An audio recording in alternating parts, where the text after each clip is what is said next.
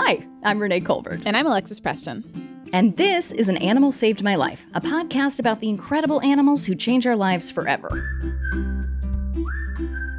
You might know us from our other podcast. We are extremely into dogs. It's very true, but this show isn't just about dogs. Well, there's going to be some dogs, right? Obviously, there's going to be some dogs. We're not going to do a show without dogs, but you will also be hearing stories from all over the world about all kinds of amazing animals. So there's going to be something for cat people, bird people, even octopus people this season. Finally, something for the octopus people. Alexis, today I have an incredible, just almost like unbelievable story about a woman and a whale. Ooh. You ready? Ooh, yeah. Was that a Alexis ooh or a whale ooh? Yes. Okay. Yes, it was. Both. So the woman, her name is Nan Hauser. Huh? She's truly amazing. She's a scientist / mermaid, I think, maybe. I haven't looked at her business card. I can't tell you for certain. That's probably what's on it. And from what I can tell, Nan has been in love with whales for a long time. So I asked her how all this started.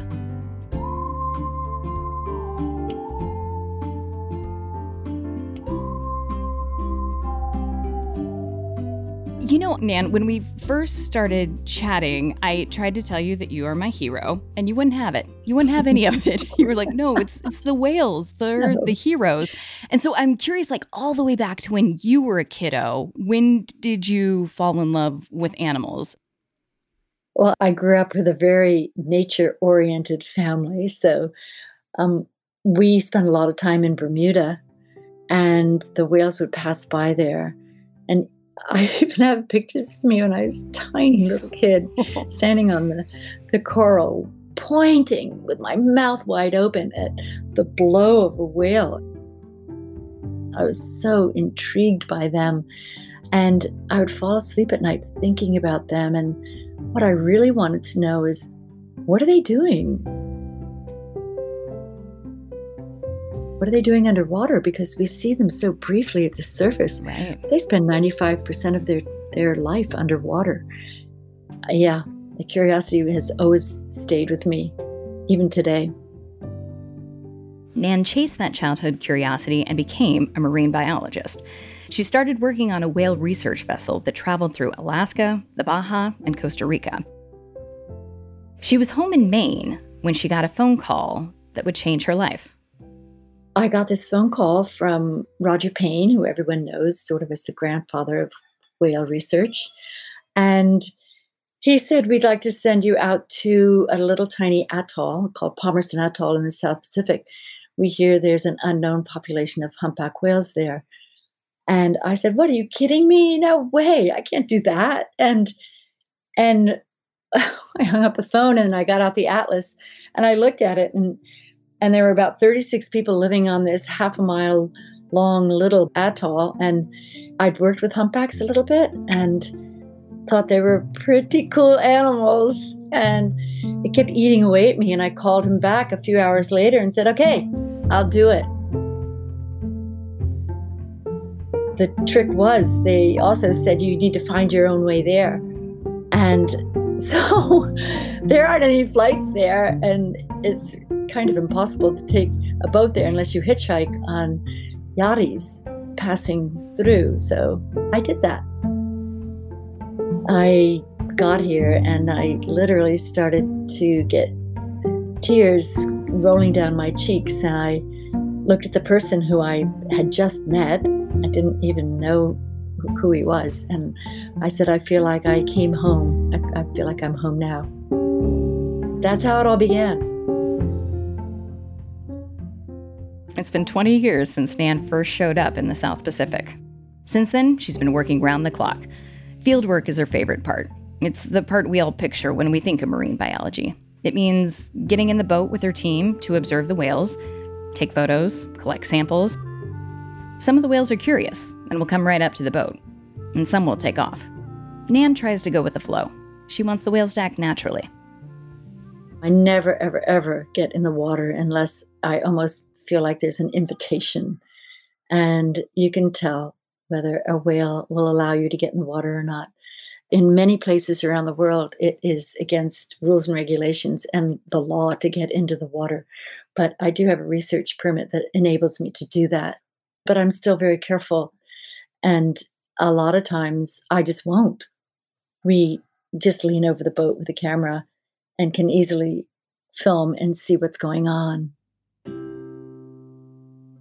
One day, Nan and her team were out on the boat. They were making a sequel to a film about Nan's life and research. Yeah, it was just an everyday normal film day and research day. And it was just a beautiful blue sky, nice semi-flat day. The weather was good. And the director said, hey, you know what we really need? We need more video of you underwater with whales. I was like, okay, no problem. Oh, here are a couple whales. I'll just slide over. And so I did. I started swimming very slowly over to one of the whales. There were two. And he was very still, but then he saw me and he lifted his head up and he came charging towards me. I mean, coming right towards me. And I put my arm out, not to pet him, but to stop him from actually hitting me. Because you can break bones and rupture organs and be dangerously hurt. And at that point, I'm thinking, okay, I can't push 50,000 pounds out of the way. He didn't stop, and the next thing I know, he's wiggling his head around, and I'm sitting on his head. And I'm really quite shocked at this point. And then he rolls over, and I'm sitting on his throat. Nan had a GoPro in her hand and was filming all of this, but that was the last thing on her mind. I realized that I was in pretty big trouble when he wouldn't let me go. You know the size of these animals. They're 50,000 pounds. You're about 1/1000th the size of them. So his head was so big that he just kept putting it under me and under me and under me and moving it and moving it and moving it and nudging and nudging and nudging. But it wasn't just like nudging to push. It was nudging to lift, to slide. He was controlling my movements, not me. And so this huge body was just, it was almost like an earthquake or something. I was slipping and sliding and trying not to get underneath his pectoral fin because then I wouldn't be able to breathe. And I had a snorkel and mask on. That's all I had. So all you had was a snorkel? It wasn't scuba diving. It was just a snorkel. No. It was a snorkel and mask. That was it. The only thing that I thought about was don't get pinned under the pectoral fin, because that's what they do. They hide seals and other animals under their pectoral fin from killer whales and sharks in dangerous situations. Right. That's what they do. Now, I have a confession to make that I don't always tell people.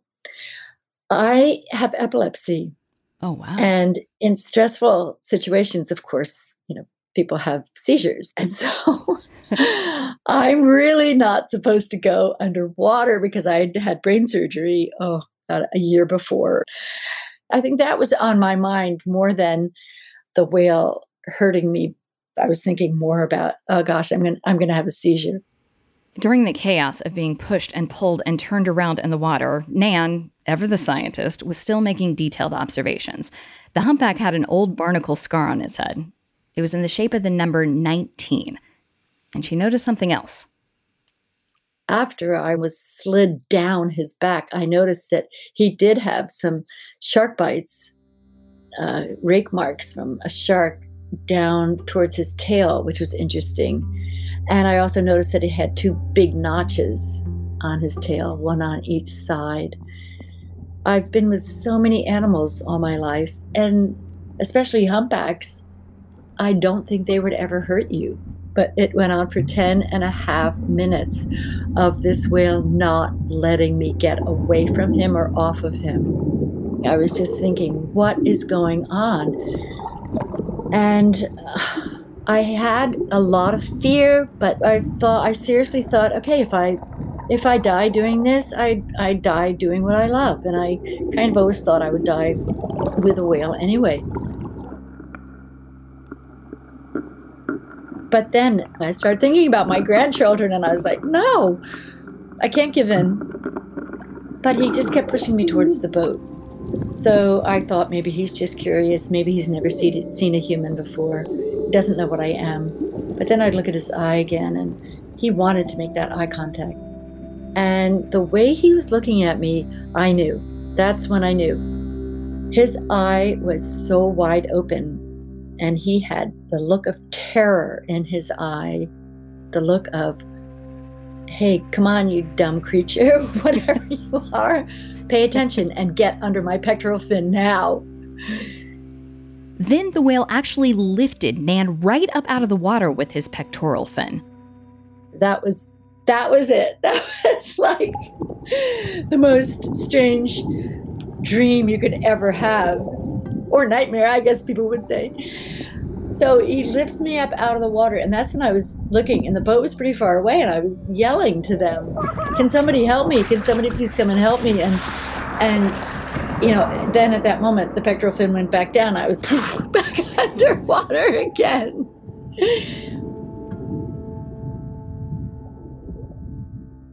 After the break, we'll find out what happens next.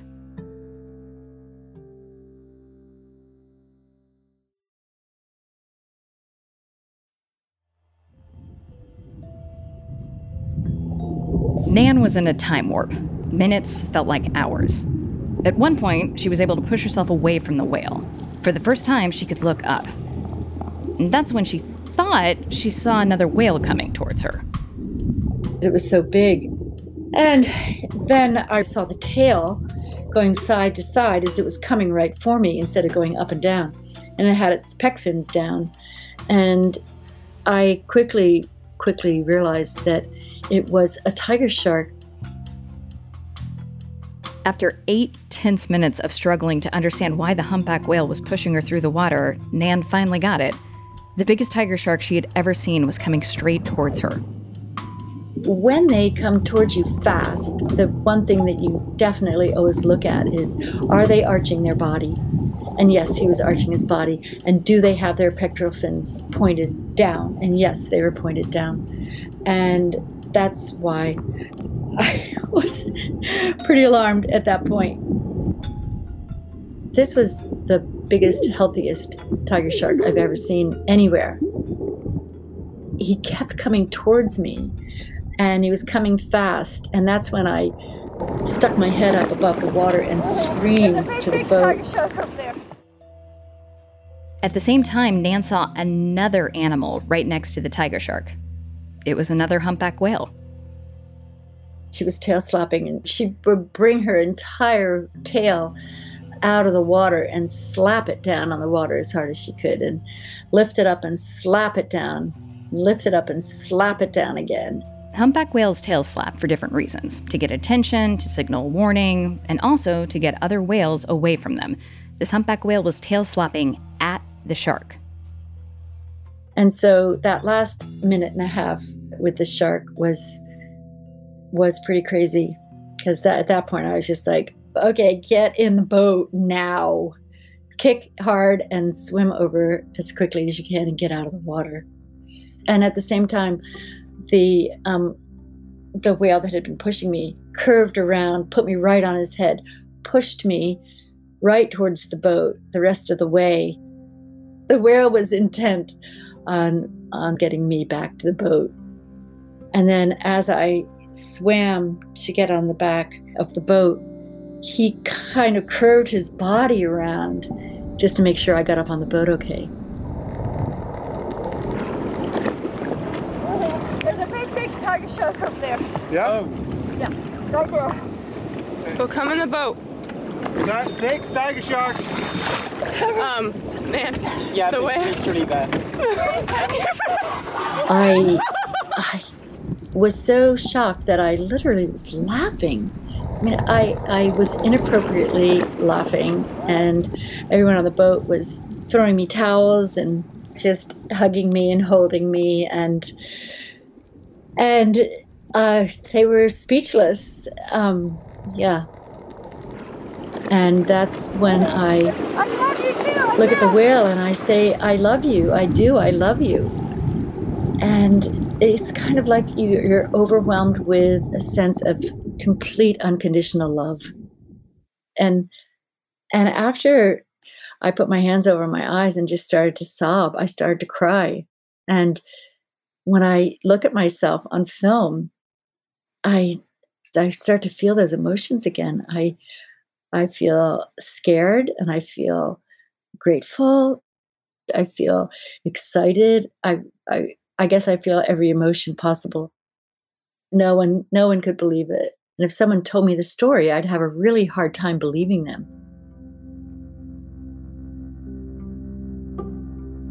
So after this encounter, I was totally blown away. But little did I know that there were 2 more encounters to come with these whales. After the break, we'll find out what happens next. And first, Nan, this is so incredible. My jaw, I'm like, why is my mouth so dry? Because it's been open this whole time. Just astonished with you. I know the feeling. 4 days after Nan's encounter with the humpbacks, which happens to be Nan's birthday, Nan and her team are out on the water again. A humpback comes right up to the boat. It's the same whale that was tail slapping the shark. I say, I'm sorry, but I need to get in the water. And I slip on a wet skin and slip over. And I look down, and in the blue, in the deep, deep, beautiful blue with the light prisms going down from the sun, I see her coming up towards me. And she's coming up and coming up and coming up straight. And she's got her pec fins stretched out. And she comes straight up. And she has me in the middle, and I am so close to her that I'm between her pec fins, and if I reached out, I could just touch her chest. And I'm freaking out. I'm crying in my mask because she literally puts her pec fin against me, and she rolled around, and I could see her 2 eyes looking at me. And she stayed like that, and then she turned back again, and she took her pectoral fin, and she put it right against my hand. In all her years spent researching whales, Nan had never experienced anything like this. She didn't think she'd ever see these whales again. Humpbacks almost never come back to the same place each year, especially off of Rarotonga. But 1 year later, Nan was out on her boat, doing research as usual, when she spotted a humpback with 2 notches on its tail. Nan sent a research assistant into the water, but the whale completely ignored them. And then the whale came over to the boat, and he looked at me. He looked right at me. He kind of put his head to the side, and he looked at me. And I'm talking right next to the boat. And I saw that scar that looked like the number 19. And I literally screamed. I screamed, "He's back. I cannot believe he's back. What is he doing here? He's back. My old friend." I mean, I just couldn't stop. And then he went around the back of the boat and he went down. So I got in the water. It's like, oh, we're going to have a reunion. And I mean, imagine, seriously, in 20 plus years, I'd only had 2 whales come back, and this was the 3rd one. So for him to come back was very, very special.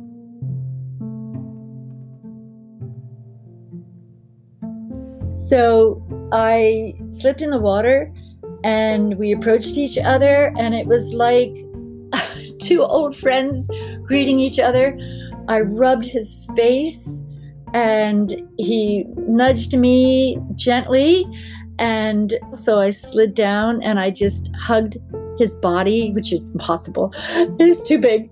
And then I laid down on his pec fin. He put it right under me. He kept it right at the surface of the water, and I just laid there and hugged him. And then we swam together back to the boat, and I sat on the back of the boat. My feet were in the water, and he just laid there for about 20 minutes, staring at me, just laid there. It seems that he recognized me, and we were very affectionate with each other and spent some quality time together. Sort of, it was like a puppy dog, jumping and saying, "Hi, you're back." So after sitting at the back of the boat with him, I said what I had told him before, and that was, thank you, I love you, and I hope I see you again. And stay safe. Please stay safe with all those long lines and nets and all the dangers out there. Then we went in.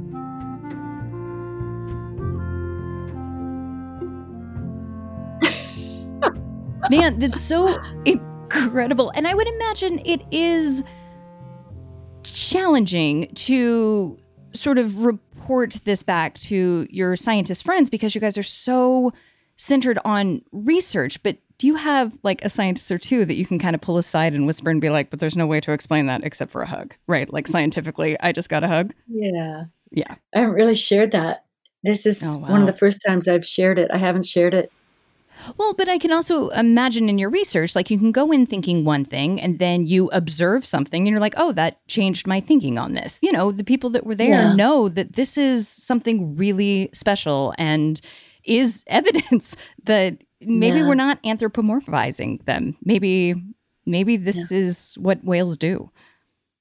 Yeah, I know. It is what whales do. And that's what is so amazing about these animals, that they stayed there to protect me. And it's kind of like they have somehow this consciousness of improving the welfare of others by acting to help others in distress. Right. And some humans have that too. You've seen it. Some people run away and others risk their lives and sometimes die to save someone else.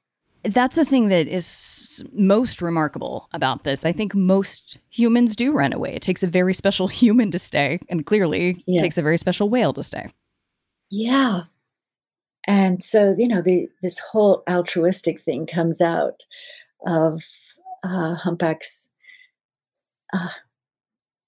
being good Samaritans.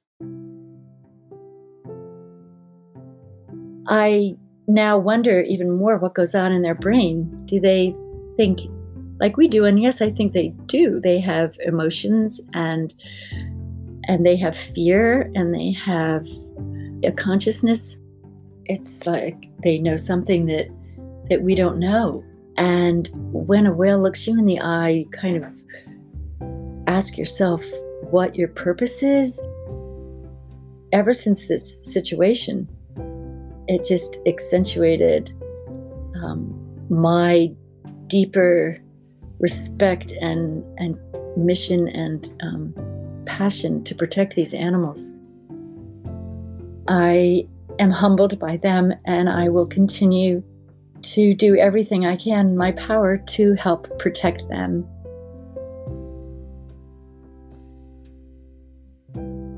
That was Nan Hauser, talking to us from her research center in the South Pacific. Nan is the president of the Center for Cetacean Research and Conservation and the director of Cook Islands Whale Research.